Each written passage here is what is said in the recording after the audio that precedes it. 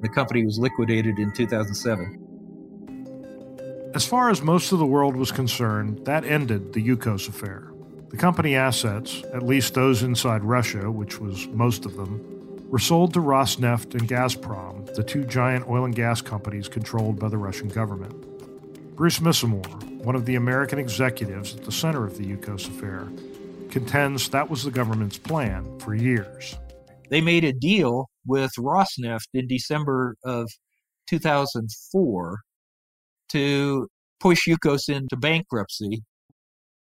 It took 3 years for that to happen, as the government piled on billions upon billions in tax claims. By then, Bruce Missamore had moved back to Houston and had officially retired. But he couldn't turn his back on Yukos. His friend and former boss, Mikhail Khodorkovsky, was sitting in a Siberian prison, and thousands of Yukos workers and shareholders had paid a heavy price for what Missamore contends was the theft of one of the world's largest oil companies. He was still outraged at what Vladimir Putin had done, both to his friend and to his company, and he wasn't about to stop fighting. I'm Lauren Steffi. Welcome to Episode 5 of Putin's Oil Heist, an inside account of the Yukos affair. Today's episode, Fighting from Afar. If you've been following our story, you know that Bruce Missamore was the American finance executive hired by Khodorkovsky as part of his efforts to modernize Yukos, one of Russia's biggest oil companies, and prepare it to compete internationally. At the time, Khodorkovsky was the richest man in Russia, and Putin became suspicious of his political ambitions.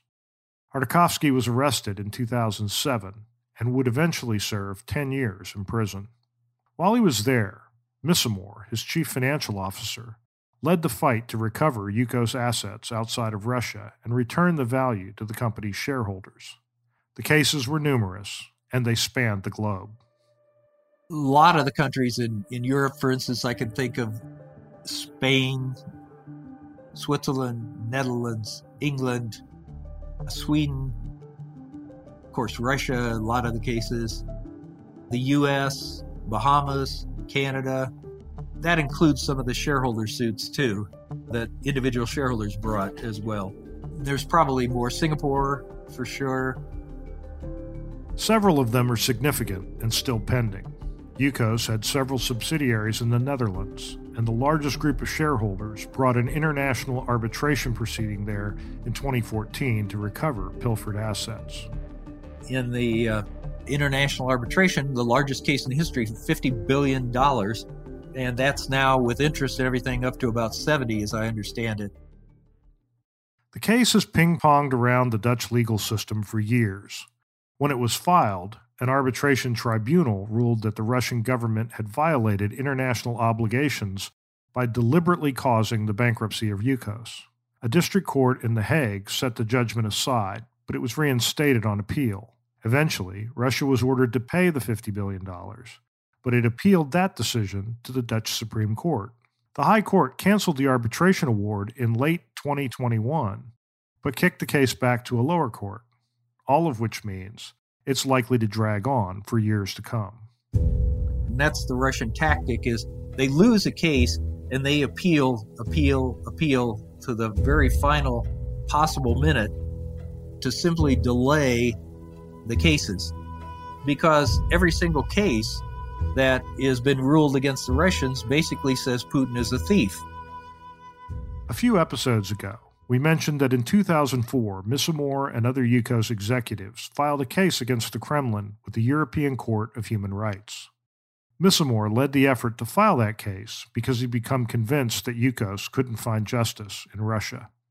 What happened when we were denied any ability to contest the taxes, and then they froze the assets. And so I called one of our lawyers in at Yukos, an international lawyer, and I said, what can we do about this? We've got to protect our rights. We can't protect our rights in Russia.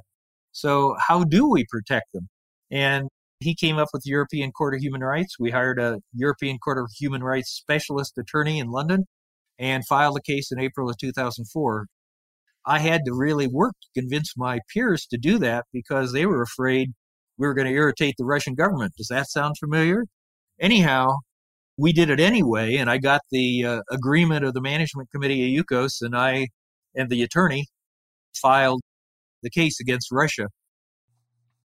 The European Court agreed to hear the case in 2010, and 4 years later ruled in Yukos's favor, saying that the seizure of Yukos by the Russian government, quote, threatens the very integrity and legitimacy of the European Convention on Human Rights.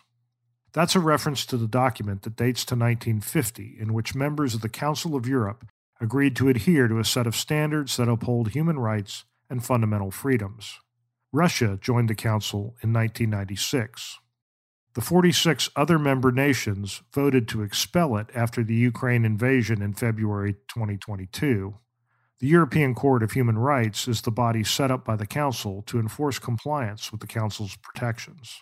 In issuing its decision, the ECHR ordered the Russian government to pay $2.6 billion in damages related to the Yukos seizure. It was the largest judgment in the court's history. That led to a whole new round of disputes.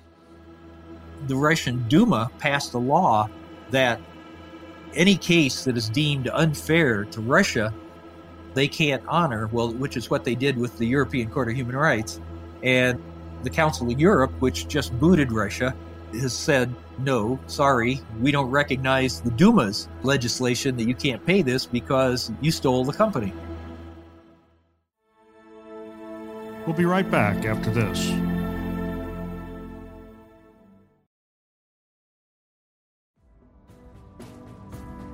Welcome back to Putin's oil heist.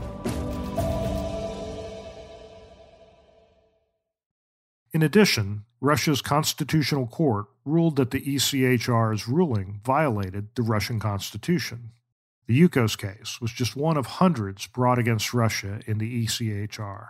In 2015, for example, Russia faced 109 judgments from the ECHR for human rights violations, more than any other council member.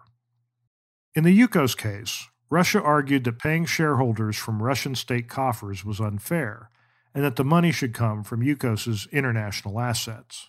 That's because Missimor and other Yukos executives had frustrated Russian authorities for years by keeping Yukos's assets out of the Kremlin's hands. In 2005, we had come up with another scheme to protect all of Yukos' international assets, and that was to form two Dutch foundations called stichtings in Holland. And we had moved all of Yukos's international assets into those two stichtings, one which was assets based in Cyprus and another that were assets based in the Netherlands. Missimor was a director of both stichtings. The Russians were outraged that he had managed to move Yukos's assets beyond the government's reach. In fact, the transfer of the assets to the stichtings may have been another motivation behind the burglary of Missimor's Houston home, which we discussed in Episode 4. The break-in occurred about a year after the stichtings were set up. The Russians were still very interested in understanding, and that was all on my laptop computer, how we had formed these Dutch foundations, why we'd founded them, and moved the international assets into them. And in fact, I'm still, today, under criminal investigation in Russia for the theft of $10 billion worth of Yukos assets, which is what the Russians contend was the value of assets that we moved into the two stichtings, at the instructions of the Yukos board of directors and so forth. So it was all totally legit. But I'm still under criminal investigation in Russia for doing that. The stichtings were involved in two other legal battles.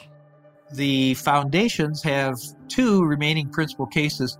We won one of them. One was a Yukos Capital, which was a Dutch subsidiary of Yukos, which had made loans to the parent company, which the Russians illegally ignored in the bankruptcy. And so we sued and we won that case last summer. In 2019, I testified in London in that case. There's one more case, which was a subsidiary of Yukos that owned our treasury shares. And of course, they got no money for the shares when it was expropriated. And so they won in the first round of an international arbitration. That arbitration was based in Toronto. And so it's been appealed through the Canadian court systems, and that's where it's still stuck. Then that was a jurisdiction ruling that we won. And now if we get through that and the Canadian court rules for us, then you go on to the merits hearing. And I might have to testify again in that. 15 years after Putin's oil heist, the litigation drags on.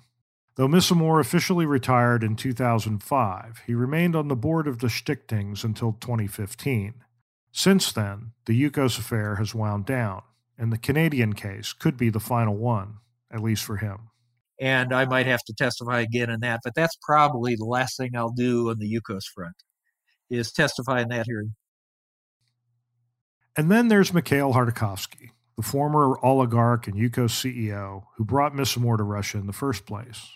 Khodorkovsky served 10 years in prison, where he frequently wrote from jail advocating for democratic reforms in Russia and criticizing Vladimir Putin's government. The timing of Khodorkovsky's release, Missimor believes, was not a coincidence. 10 years, they let him out right before the Sochi Olympics in 2013. Putin anticipated that he was going to have some problems at the Sochi Olympics with demonstrations because Mikhail was at that time the highest profile political prisoner in the world. But also, Mikhail had appealed to Putin to let him out because his mother was dying of cancer in Germany. She'd gone to Germany from Russia to a sanatorium there and was having cancer treatments. And so, he appealed to Putin. And so Putin had made it look like Putin was being humane and let Mikhail out of prison, but he was trying to avoid some things at Sochi too. Since his release in 2013, Khodorkovsky, who now lives in London, has carried on his reform efforts. So Mikhail has been out since 2013. He then basically been involved since in efforts to promote democracy in Russia, re-promote democracy in Russia. And of course, recently he's been very high profile because of the Ukraine invasion. And Mikhail was there during the Orange Revolution, helping the Ukrainians with their freedom. So now he's become considerably higher profile, and he's running actually Ukrainian relief organizations along with his son. His son lives in New York. They're trying to help out the Ukrainians with all the humanitarian assistance they can muster. In most of the legal cases, the Yukos shareholders have been victorious, but collecting the judgments from the Russian government has proven elusive. Meanwhile, Missimor has retired to a home in northern Arizona, and while he's enjoying his retirement, he sometimes wonders what it all means. What are the lessons of the Yukos affair, and what implications do they have for the current situation in Russia and Ukraine? We'll put it all in perspective in our final episode of Putin's oil heist. I think we accomplished an immense amount in the short period of time that I was in Russia. And that all just got tossed out the window, of course, by Putin. I'm Lauren Steffi. Join us next time for Episode 6, From Yukos to Ukraine.